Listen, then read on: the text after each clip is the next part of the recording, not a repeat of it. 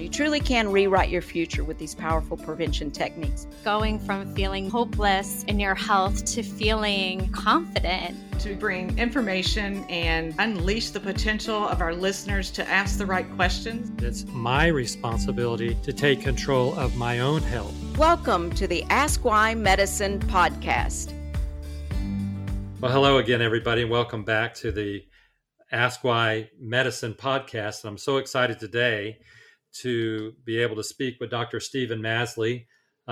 Stephen is one of the best known, most highly respected physicians in the world on the subject of integrative, functional, and what I would think of as complete health medicine.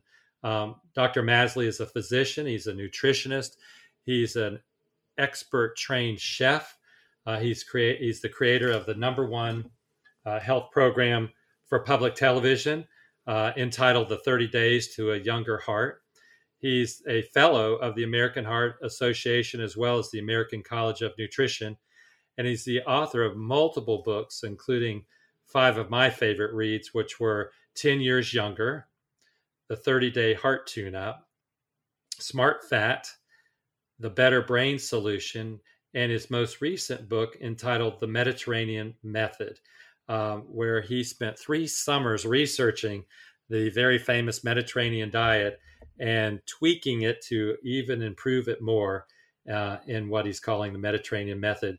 Stephen is the founder of the Masley Optimal Health Center here in St. Petersburg, and was the medical director of the Pritikin Longevity Center in Miami for over 11 years. So his research and his expertise is just so extensive that we can't wait to talk to him. And Stephen, thank you for joining us today. Delighted to be with you, Whit. Thanks. And what I'd like to do is, if we could divide our discussion or interview into 2 parts, I'd like to, first of all, ask you to share with us your work on the Mediterranean Method. And then secondly, we'll come back and have a second discussion about the latest information that you're researching on preventing and reversing heart disease, which has been a big subject on our podcast previously. So I'm excited to hear what you can share with us. So tell us about your research on the Mediterranean diet and what you've done with that most recently. Well, as you said, I sailed, spent 3 summers, almost 12 months of time sailing around the Mediterranean, exploring health myths, what are the benefits of the Mediterranean diet? How is it so diverse?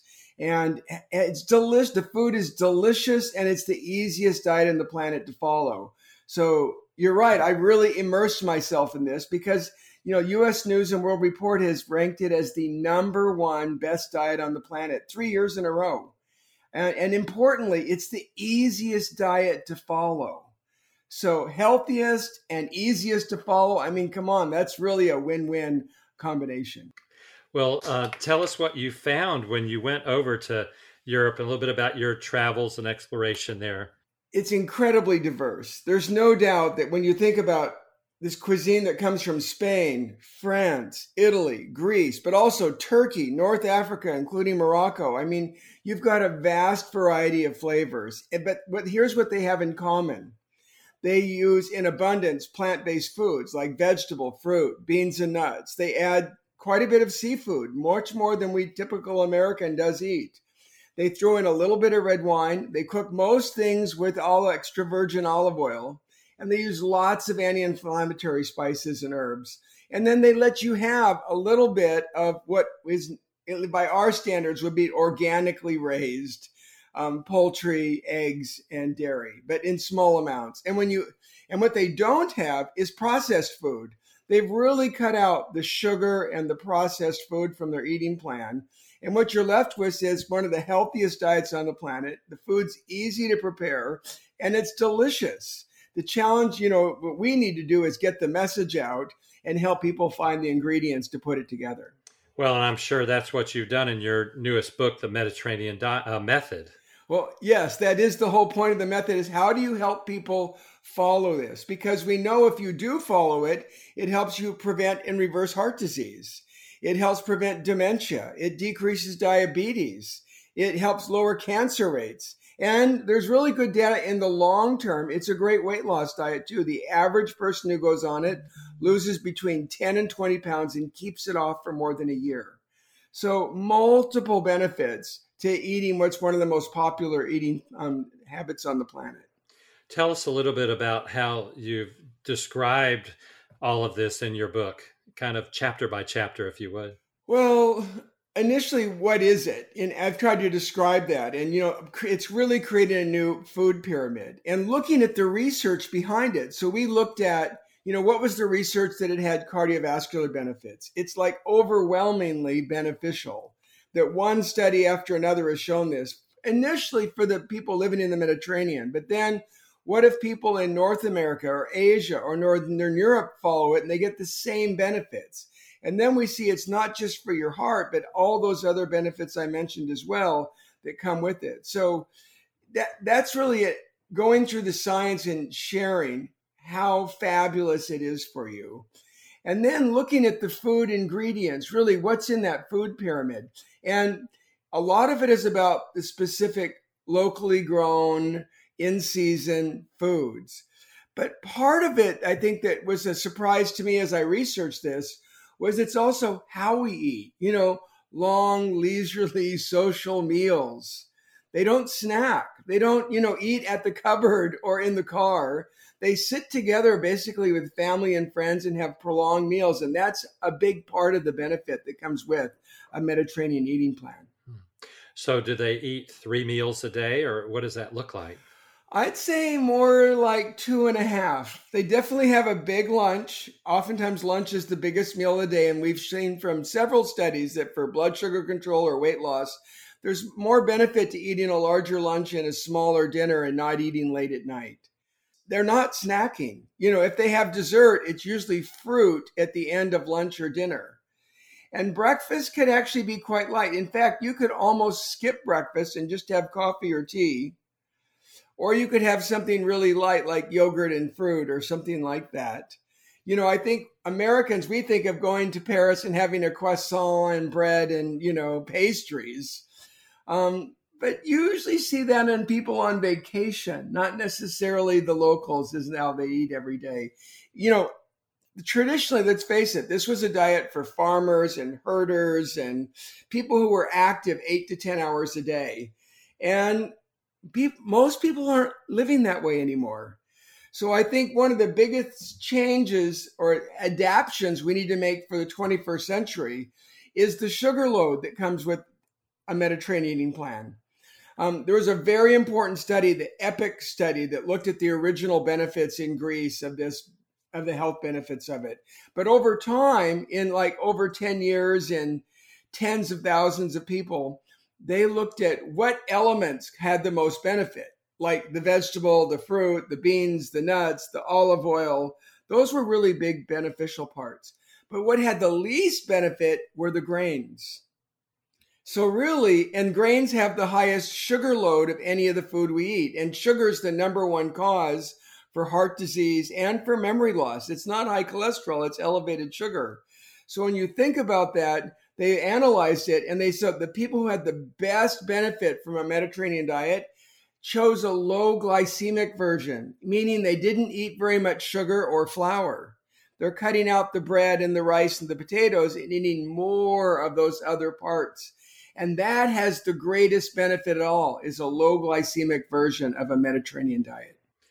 Tell us a little bit more about systemic effects of diet and nutrition as you're describing it. And just, we have so much confusion today about different diets and intermittent fasting and keto diet and, paleo diet. Just help us sort through that.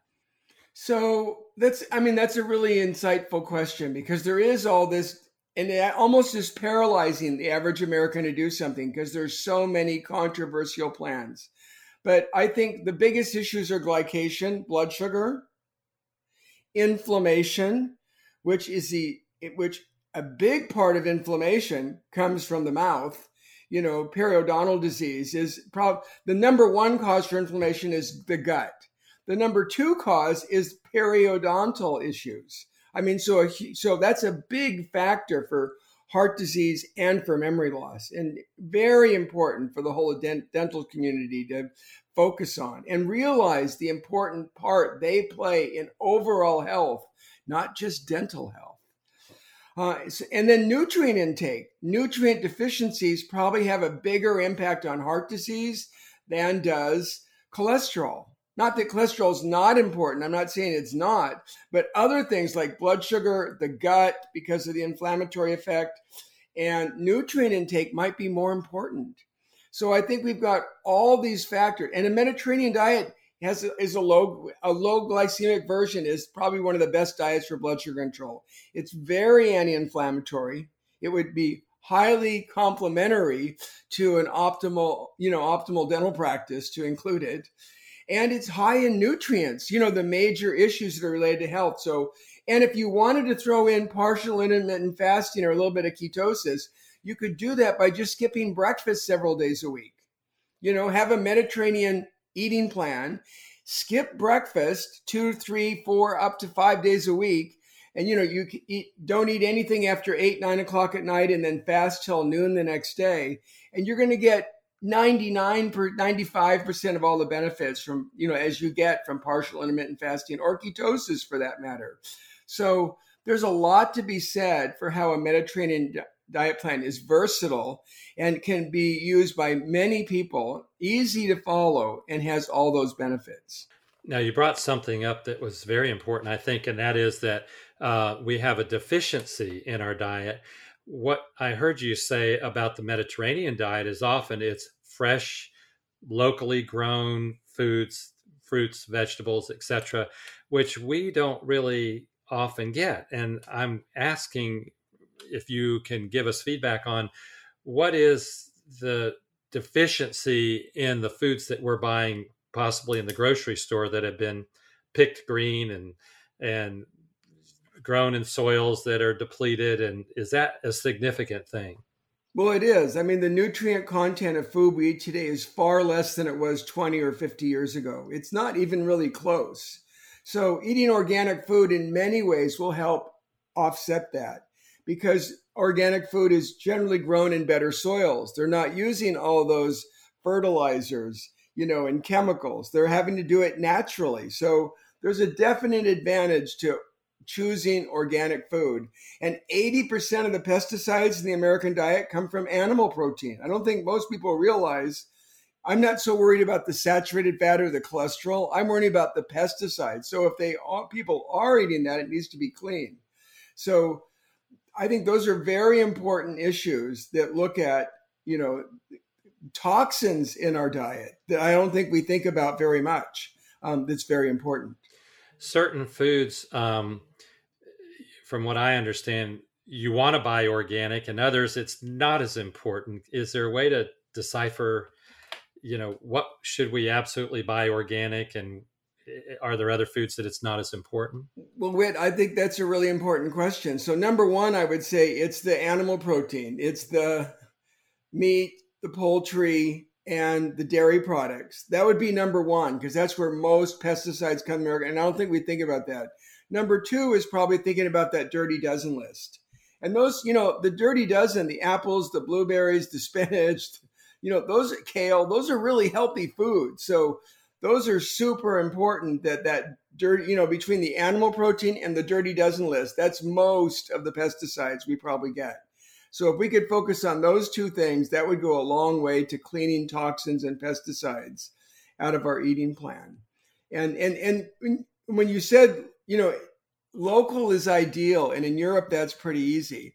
That's not so easy in the US, but what it really means is buying at least fresh produce, preferably organic. So if you're eating an abundance of vegetables and fruit, beans and nuts, cooking with olive oil, and using spices and herbs like Italian herbs or herbs de Provence or fine herbs, you've gone a long way to correcting all those nutrient needs. Mm-hmm.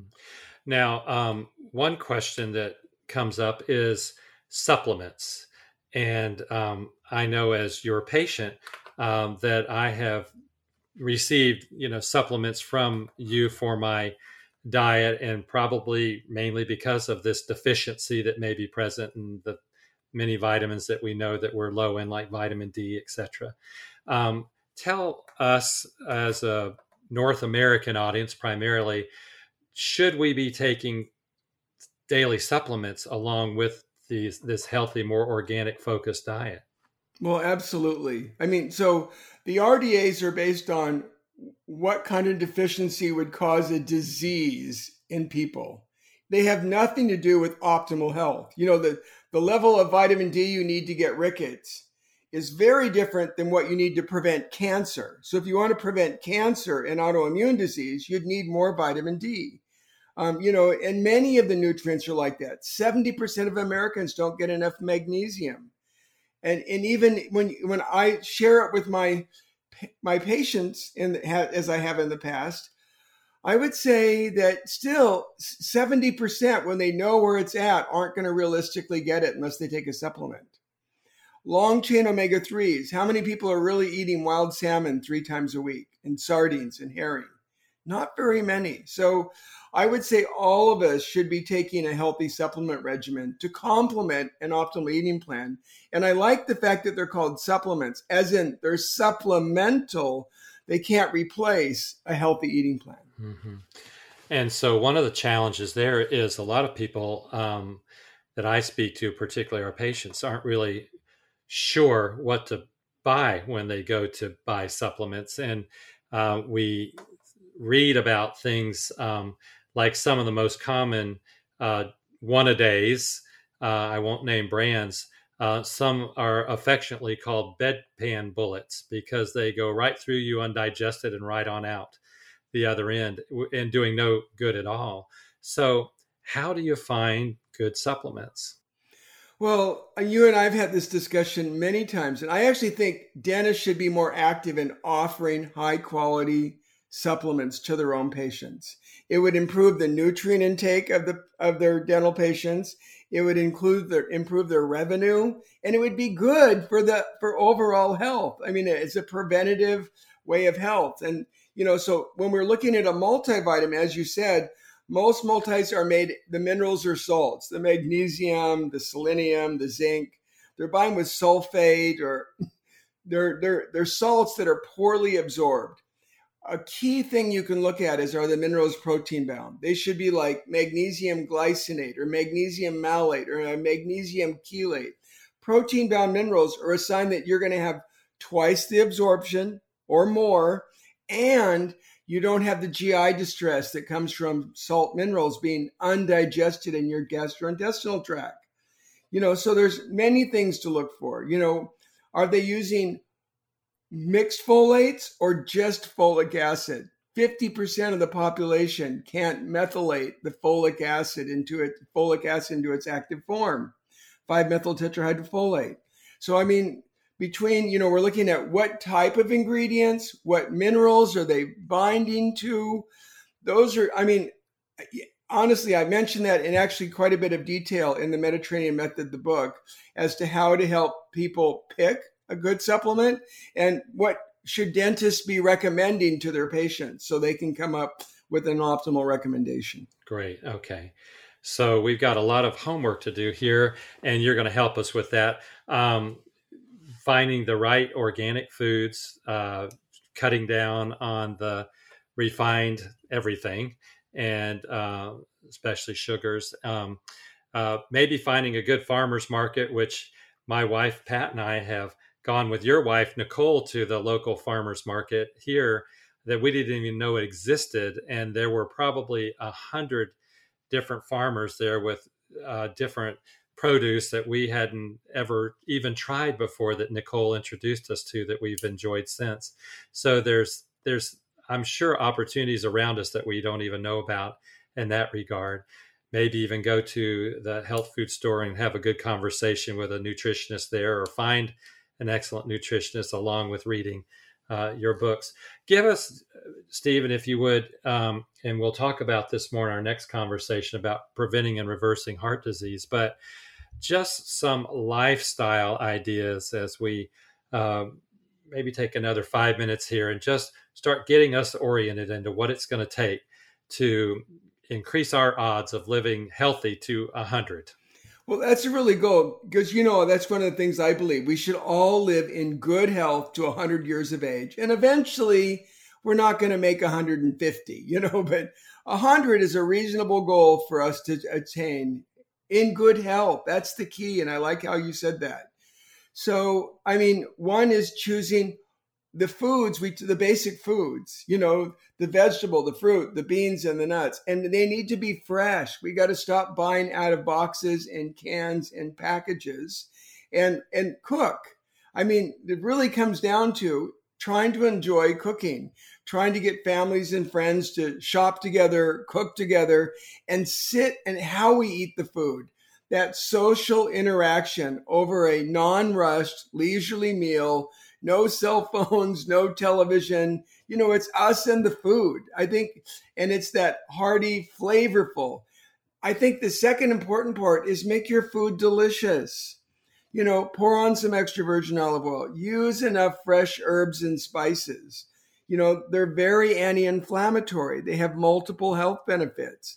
So there's a lot to be said for getting back to basics, getting rid of the processed food that's killing us, and retaking charge of our health. And I think the whole dental community is in an excellent position to help lead the way on this. Mm-hmm. Tell us a little bit more about fiber. How important is fiber in our diet? Well, if I had you only track one nutrient, it probably would be fiber. I think probably the biggest advantage for American health, that fiber we get from vegetable, fruit, beans, and nuts, is it lowers cholesterol, it lowers blood sugar, it decreases inflammation, it helps feed the gut microbiome by giving that fiber to our gut to be used as a nutritional source for our gut microbes as well. So it has all the benefits we're looking for. And the more fiber you eat, you tend to be full and satisfied. So it helps you lose weight. So almost every health benefit I think of, your heart, your blood sugar, your blood pressure, your cholesterol, your waistline, the inflammatory levels, all of those things benefit. Oxidation gets better. Inflammation gets better.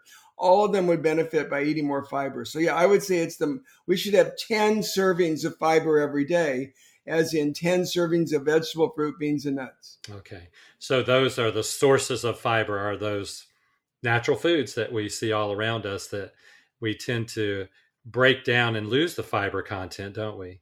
Well, the American processed diet has very little fiber, and it causes so many problems for our health. It's tragic that we don't eat better. Yeah.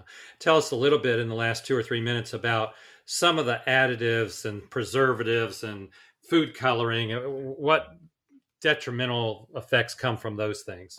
Well, we've known for years that pesticides cause cancer, but it's only recently we realized that if your pesticide levels are elevated, you're 300% more likely to get dementia.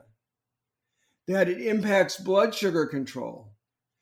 So pesticides are clearly a big factor. Another critical one are the nitrosamines they put in deli meats and processed meats, and including bacon. That, to extend the shelf life of these processed meats and sausages and pepperoni and other popular food items, they add nitrosamines, these nitrates, some people call them. Although they're a chemically formed nitrate. They're not natural nitrates you get like eating beets or spinach. But they absolutely impact blood sugar control, increase the risk for diabetes, increase the risk for cancer, and when we know from giving them to mice that we can rapidly cause Alzheimer's in mice by giving them Alzheimer's, and we see the same sort of thing in humans. So nitrosamines are really a toxin in the food supply. Mercury, a lot of people end up with mercury. Yes, they get a slight amount, from maybe the old amalgam dental fillings that I know you would tend to avoid, but most of it comes from eating big mouth seafood. Grouper, tuna, snapper, swordfish, shark, large bass, big mouth fish are really a big source of mercury. So when I think of toxins, I think of those are the key ones that come to mind for me. the pesticides from conventionally raised food. More so, we should choose organic. Nitrosamines from processed meats, and mercury from big mouth fish. Those are some of the top ones I think about, readily. Mm-hmm, mm-hmm. And as we wrap this session up, mention again to us inflammation. Just what's the role of inflammation in health and disease? Well, inflammation accelerates every aspect of aging. We need a little bit to fight off an infection, to kill microbes. That's what our body uses to kill invaders. But when we're overly inflamed, our joints hurts, we have asthma, inflammation lowers our metabolic calorie burning rate, so we gain weight. Our blood pressure goes up, our blood sugar goes up. It's killing us. So, inflammation in your arteries causes plaque to form and heart disease. Inflammation of our brain causes our brain to shrink. The biggest source of inflammation is the gut, part of from eating junk food and processed food. But as I said, the second biggest form is our gum surface area. When I see my patients and I look at their gums and I see they're inflamed, that's the surface area of their entire arm. If people had an entire arm that was bright red and inflamed, they would take notice. They would be totally alarmed. But somehow we haven't instilled in them how important gum health is as a source of inflammation, and that it makes a dramatic difference. I mean, treating periodontal inflammation and gingivitis, it not only helps prevent heart attacks and memory loss and all these issues, but people feel better because they're not so achy. They have more energy. They'll lose weight. So there's a tremendous amount of benefit in getting inflammation better controlled. And the two best ways to do that are through the food we eat impacts our gut, and our gum health and hygiene dental hygiene that's performed. Boy, I sure appreciate you emphasizing that, because I consider you the top complete health physician in the world, and to understand that so clearly as you have articulated is so encouraging. I'll just throw in with that comment that when we see a 90-year-old come in with all of their teeth and their gums and periodontal health are perfect, no inflammation, no bleeding, no plaque, the first thing I ask them is, tell me about your diet. And inevitably, there are people who say, well, I really don't like sugar very much. And so I don't eat desserts or things like that. I just like vegetables, and, that's kind of like the old farm food that they would eat. And you see it so clearly. It's just a fascinating study in itself. Stephen, thank you for sharing that with us. And we're all going to go out and buy the Mediterranean method, because there's a lot of questions that are still, stirring around in our heads to ask you. But I want to invite you, if you would, to come back for our next podcast and talk to us about the latest information on preventing and reversing heart disease. Can we do that? I look forward to it. Okay. Thanks, Stephen, so much. We so appreciate you being with us today. Thank you. Thank you for listening. Don't forget to follow us on Apple Podcasts or your favorite podcasting app so you don't miss an episode. And follow us on social media. You can find us at Ask Why Medicine on Facebook and Instagram. And in the meantime, ask why.